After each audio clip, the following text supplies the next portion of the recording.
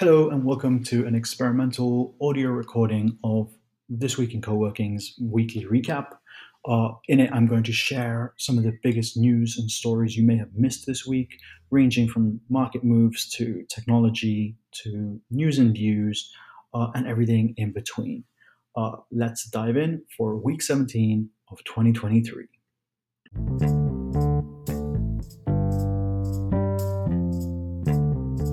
In Co-working Impact, we saw X and Y partner up with Grosvenor and Westminster Foundation to launch a new co-working hub for social impact organizations and charities who are working to improve the outcomes for children and young people.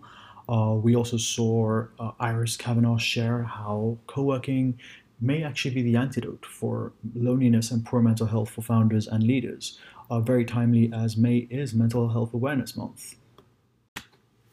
In co-working news and views for this week, we saw a free guide from the Melting Pot, which was built together through a workshop at the European Co-working Conference at the end of 2022, alongside the Happy Working Lab.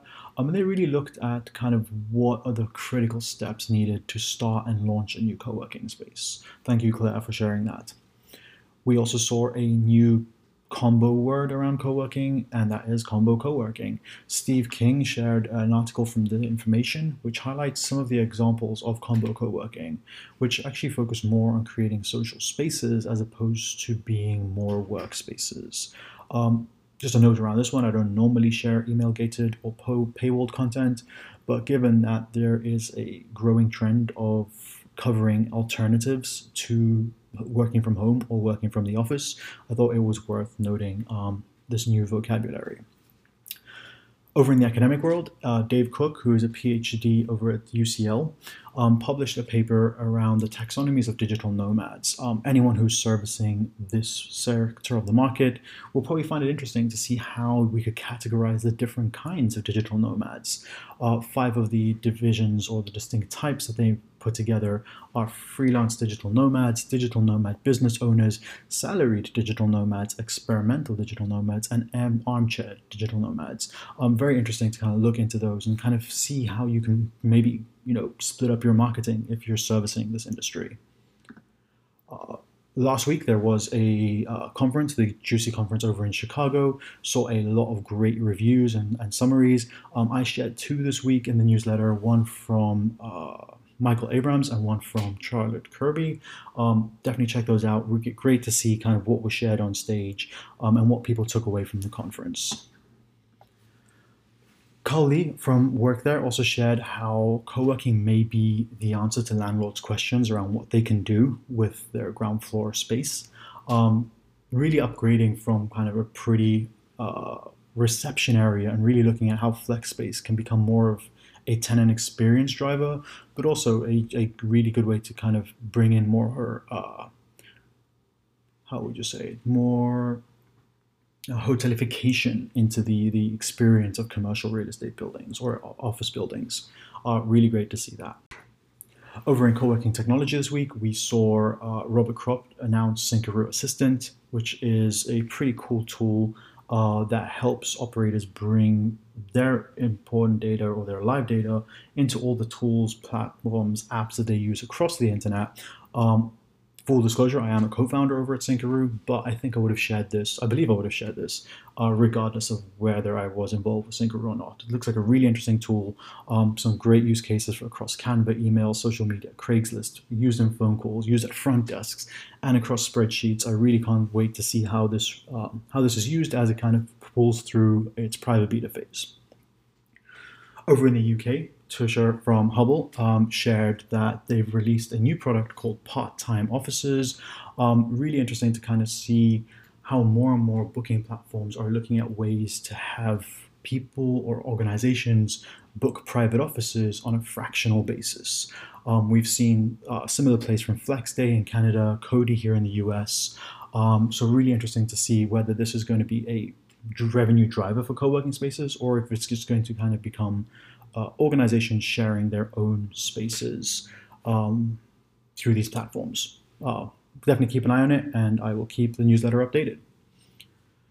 Another booking platform over in Dubai called Hotdesk, grabbed hotdesk.com. Pretty good coup for them if they can keep sticking to the trend of people searching for hot desking, both in entities and corporations, but also as individuals just looking for somewhere to base themselves. I did share in the newsletter some kind of focus around how operators can leverage this and the opportunity that exists around this search term. We also saw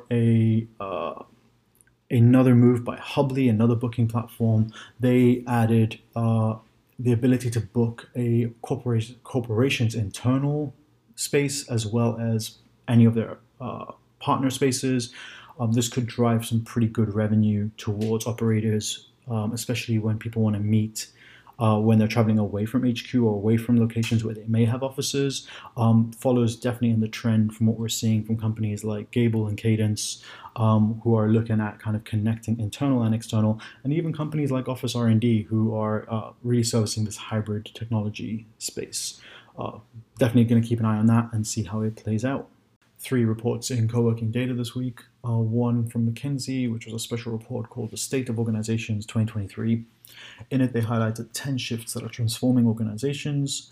The second shift actually included balancing in-person and remote work, highlighting the data that over 4 out of 5 employees who have worked in hybrid models over the last 2 years definitely want to retain them. So good news for anyone servicing hybrid workers.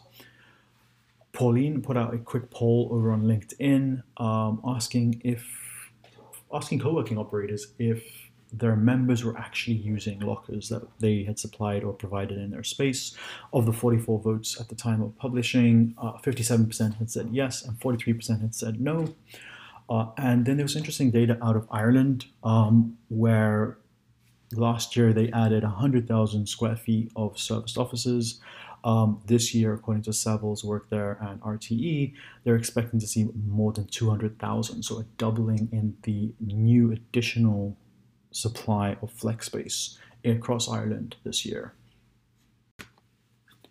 And just some time for some co-working market moves.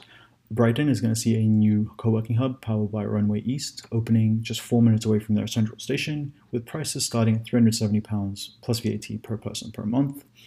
Basildon Borough Council put out a workspace operator tender to partner up and run over 15,000 square feet of affordable and flex workspace.